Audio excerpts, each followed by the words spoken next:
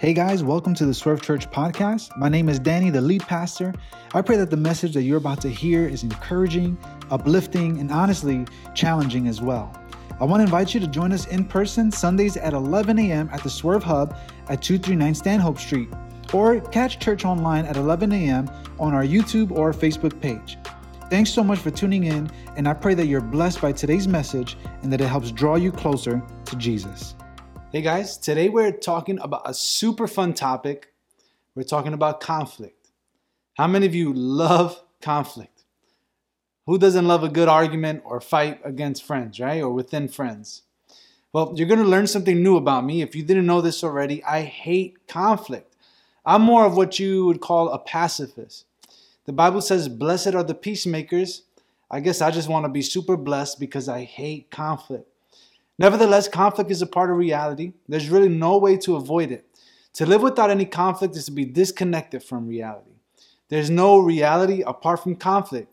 There's conflict amongst best friends. There's conflict amongst family members. There's conflict with coworkers, classmates, neighbors, and yes, even with the church family dynamic.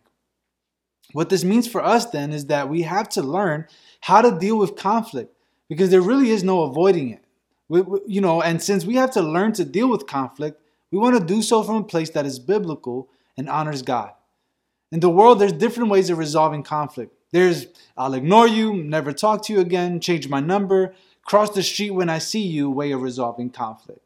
There's the, we can settle this right here, right now, take our shirts off, hold my bag, take off my earrings, bring your knuckles up, let's get on World Star way of resolving conflict. There's the scream, yell, cuss each other out, argue until you're blue in the face, look like absolute fools, and end up on a viral TikTok video way of resolving conflict. But here's the thing. The Bible gives us an alternative way to resolve conflict, especially for those who are part of the family of God. We have a different way to resolve conflict. You can do that other stuff if you want, and the truth is that's probably what you've been doing so far, but how's it working for you? What about instead we look into God's Word to see what we can learn and apply in our relationships about resolving conflict? When you enter a relationship, it's all roses, rainbows, and unicorns at first. Even the little nuisances that are cute at first, right? Like you think it's so cute how he chews with his mouth open, or you think it's so cute how her breath smells like the buffalo exhibit at the zoo. But after you get married and when you have lived enough time with someone, even the little things become annoying. And little things, some way, somehow, work their way to become conflict if you're not careful. Now we're not talking to each other. Now someone's sleeping on the couch, and you have to worry if she put poison in your coffee. It's the same thing within the church family context as well. If you're new to a church family, or if you've been disconnected for some time, I hate to break it to you, but the church is actually made up of imperfect people. I know it's a real shocker. Of course, here you come. You're the only perfect one, by the way, and everyone else is here imperfect. And guess what happens when imperfect people get together? There's the potential for conflict. Now, I'm making fun of it a little, but the long and short of it is that conflict is unavoidable. How we handle it is up to us. You can do it the worldly way, or you can do it the biblical, Christ-honoring, God-glorifying way. But let's not kid ourselves. The church is full of imperfect people following a perfect God. So then what we ought to do is look to a perfect God to help us and teach us on how to navigate relationships within imperfect people. So today we're going to answer the question, how do we deal with conflict? And to do so, we're going to look at Philippians chapter 4, verse 2 and 3. In today's passage, Paul introduces us two women, Euodia and Syntyche. They're both from the church in Philippi, and we know this about both of them. They absolutely both love the Lord, but they've had a falling out. And apparently the fallout was big enough that it got to Paul's ears all the way from his imprisonment. And while we don't know the exact details as to what got them so heated, it was serious enough that he actually takes the time to include them by name in the letter. This is one of only a very, very few times where Paul actually calls out people by name in his letters to rebuke them this way. And when Paul would write his letters to the churches, they would be read out loud to the congregation. Can you guys imagine these two ladies being in the crowd the day that Paul's letter was being read and hearing their names called out. I think this tells us two things. First of all, serious things need to be addressed in a serious manner. We can't be all grace, grace, grace, and no truth. This is what the scriptures tell us of Jesus, that he was both full of grace and truth. Sometimes, guys, we need to talk seriously about serious things. Unfortunately, not everything can be sugar-coated in life. Serious topics, serious conflicts, serious issues need to be treated and dealt with as such.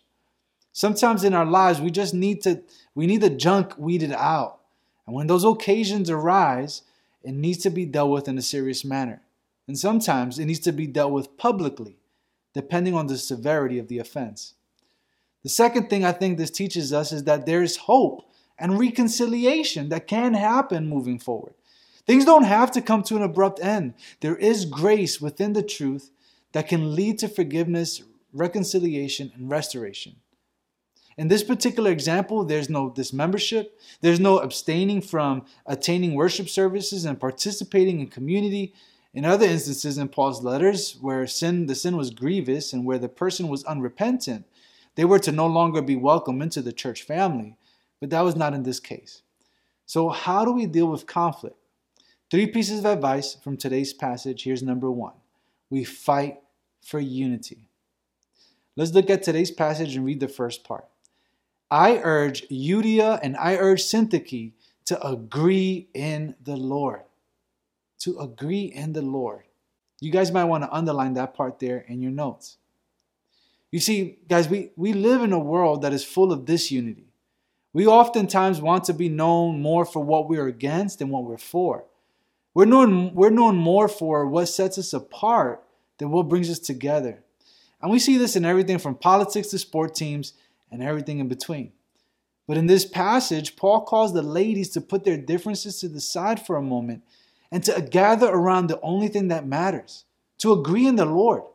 If we can gather around this essential truth and make this the most important thing in our lives, it can help promote gospel unity. What exactly caused the conflict between the two ladies? We don't know. What are some of the things that have caused conflict with you in your past? This might give you an idea into what their conflict may have looked like. Maybe one of the ladies didn't like the way the other one looked at her. If she thinks she's all that, maybe one borrowed the cake pan and never gave it back. Maybe it was the way she scolded her kid, or she didn't like her tone. Or maybe she thought she was getting a little too flirty with her husband. We're not exactly sure, but the bottom line is that the conflict got to a point that it was not only making it uncomfortable for the church, not only was it becoming a threat to unity, but it was so severe that it actually got to Paul's ears. When we look at the book of James in the New Testament, he gives us a good idea into what it all boils down to. In James 4, verse 1, what is the source of wars and fights among you? Don't they come from your passions that wage war within you? James says that the cause of conflict ultimately is the passions inside of you, your own sinful desires. Ultimately, it comes down to, as it often does, to pride. Two people unwilling to forgive, to come to a resolution, and to fight for unity. It's pride. So Paul calls them to agree in the Lord. In other words, to try and find a solution. Not to agree on whatever particulars they're arguing over, but to look at the common ground. They're both sisters in Christ. They're both children of God. They're both pursuing and fighting for unity. In order for this to happen, it takes incredible humility. It takes humility to be able to identify that the conflict is causing disunity. To recognize that this unity is not good for us. It's not good for our church family. It's not good for the cause of Christ. And it's definitely not good for our witness as followers of Jesus. It takes humility for both parties to draw the conclusion that for the good of the body of Christ, we need to pursue a solution and resolve this conflict. We also need generous forgiveness. And forgiveness sometimes means swallowing your pride and extending forgiveness to the other person for the greater good of the local church and the global church, the body of Christ. When we forgive, we mimic Jesus. Did you ever consider that we are like Christ when we extend forgiveness?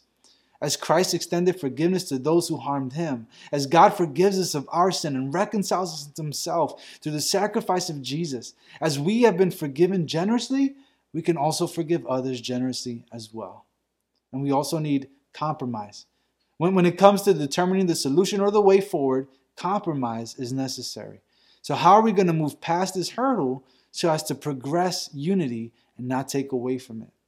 It may mean having debts forgiven. It may mean involving a third person to sit in on the conversation and help map out a compromise and a way forward. It may mean that at least for a season, since the relationship has suffered so much harm, the closeness and friendship that once was will have to regress, or maybe even take a break. We might need to work to build trust again, one step at a time. But what we want to do is fight for unity because God is a God of unity. Our spiritual enemy loves this unity. He loves dissension, argumentation, and division because he knows the divided body cannot stand against him. And that's why when it comes to resolving conflict, we begin right here. We fight for unity. We're brothers and sisters in Christ. We are part of one body. We're in submission to one God. We are one in Christ Jesus, the scriptures teach us. So we fight for unity. The second piece of advice for us today when it comes to conflict is that we want to be a true partner. All right, let's look at today's passage yet again. It says this, I urge Euodia and I urge Syntyche to agree in the Lord. Yes, I also ask you, true partner, to help these women who have contended for the gospel at my side. Here it appears like Paul is giving a general call to the church to step in and help with this particular situation. Since the church is a family, there's a support role that other brothers and sisters in Christ can play to help resolve conflict. We have an incredible privilege and a weighty responsibility to be a true partner in the gospel. Not simply to step in and save the day. We're not God, but we are partners with Him in reconciliation. And what this means is that when you're experiencing conflict, sometimes you need to ask for help. You can't always try to resolve things on your own. You can't always depend on yourself to save the day. And it takes an incredible amount of humility to seek and listen to godly counsel from others. It takes humility to own your end of the conflict, to admit your faults, to confess your sin. We have a tendency to always play the victim, but a person full of the humility of Christ can see where they've fallen short in conflict. So sometimes it's necessary to invite others in to help resolve the conflict. And Paul here calls the person or a group of people a true partner. So allow me to give you some advice on how to be a true partner. First of all, be a good listener. Someone once said, God gave us 2 ears and 1 mouth so that we can listen twice as much as we talk.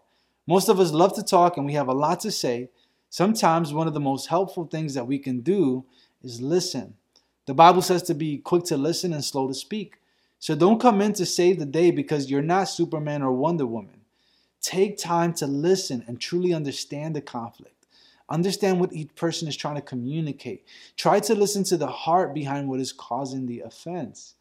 If we're able to listen closely, we might be able to make an informed response and actually help people towards finding a resolution, which is the next piece of advice, and that is to help work towards a resolution. Help them work towards compromise. Help walk them towards restoration if at all possible. Don't just egg on the argumentation. Avoid the reflex that makes humans pull out the cell phones when they see a fight break out. Instead, be a peacemaker. Point them towards resolution. And lastly, give godly counsel. In order to do so constantly, bring it back to the scriptures. Constantly pray with them before, after, throughout, and during the conversation. Challenge them to surrender to God's word, God's will, and God's design. And always bring it back to what God's best for them.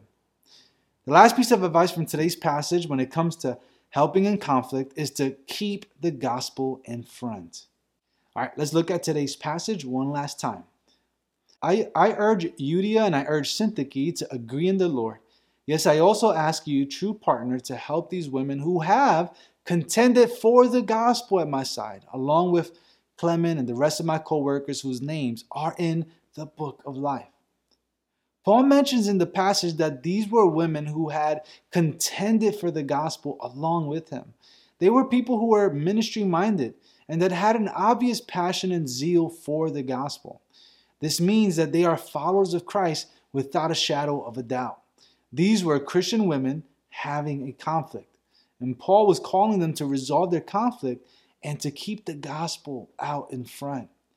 As followers of Jesus, as contenders of the gospel, we are also to have our conflicts resolved by being shaped by the gospel. There's always a temptation to forget the gospel. By the way, this is why we do communion every week at Swerve, to help remind us of the gospel. This is why we teach the gospel every week and pull the gospel out from the pages of Scripture. The same temptation applies even to our conflicts. When in conflict, all of a sudden, our identity as followers of Christ tends to go out the window. When we find ourselves in conflict, we're quick to turn to, I'm from Bushwick, yo. You don't want the Bushwick to come out because I can settle this argument real quick. We're real quick to get to that. But that's not keeping the gospel out in front. To keep the gospel in front means that I remember that my identity is in Christ, that I'm a child of God redeemed by faith in Jesus through the Holy Spirit. And as such, I represent Christ. I follow Christ. I mimic Christ. To keep the gospel in front means I remember that the other person I'm in conflict with is made in the imago Dei. The person we have conflict with is made in the image and likeness of God, which means that they have intrinsic value and worth. Therefore, they are to be treated as such. To keep the gospel in front means that I remember that we're both products of grace. As we've been extended grace and forgiveness, we can in turn extend grace and forgiveness. This is one thing that we have in common. So we keep the gospel in front. Allow me to conclude our time this way. The greatest conflict that has been resolved, to have been resolved in our lives, is the beef that we have with God. Our sin created a cosmic conflict between us and God, but in a fight between us and God, we lose every time.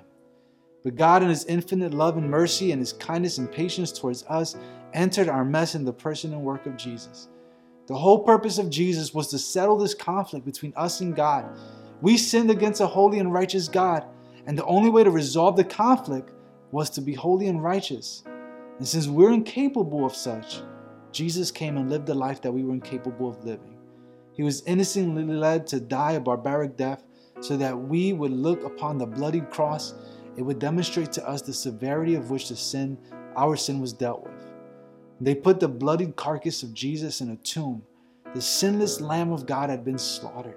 But on the third day, because you cannot keep the author of life within the confines of a grave, He conquered Satan, sin, and death, so that when God looks down on us, He no longer sees our wickedness, but we are clothed in the righteousness of Christ. And for all who put their faith in the finished work of Jesus, our eternal conflict with God can be resolved. We can experience forgiveness of sin, eternity, and a new life right now. Our eternal conflict is resolved by the blood of Jesus. By His stripes we are healed. And if you've yet to experience His love, I encourage you to do so today. For all of us, we desire to be a church founded on the gospel, full of Christ's love. Conflict pops up, but when it does, we're going to fight for unity. We're going to pursue it. Let's aspire to be true partners. Help foster reconciliation. Help work towards a solution. Give good godly advice and be good godly examples. Now let's keep the gospel in front, because we have been so freely forgiven by Jesus. We can forgive others. We can live as children of God and lead with grace for the glory of God. Let's pray. God, we pray that you would help us to fight for unity. When this unity enters, help us be able to identify it, to reject it, and to pursue unity, because you are a God of unity. So help us to be peacemakers. God, help us to be true partners of the gospel. Help us fight the urge to speak and instead to be good listeners, so that we can give good godly counsel. Help us be agents of reconciliation. And God, help us to keep the gospel in front. We thank you because our conflict with you has been resolved by the humility and sacrifice of Jesus. And since we've experienced so much grace, help us give grace. Help us teach grace. Help us show grace to others. In Jesus' name we pray. Amen. Guys, I truly pray and hope that you were challenged and encouraged by today's message. I want to take a second to invite you to join us in person. We're gathering this Sunday at 11 a.m. at the Swerve Hub, 239 Stanhope Street, right here in Bushwick, Brooklyn. And come on over, join us, come to the Swerve Hub. Let's worship together. Let's get together. Let's worship God together. Let's learn and grow together. Let's fellowship together. Why don't you come on out and join us in person this Sunday?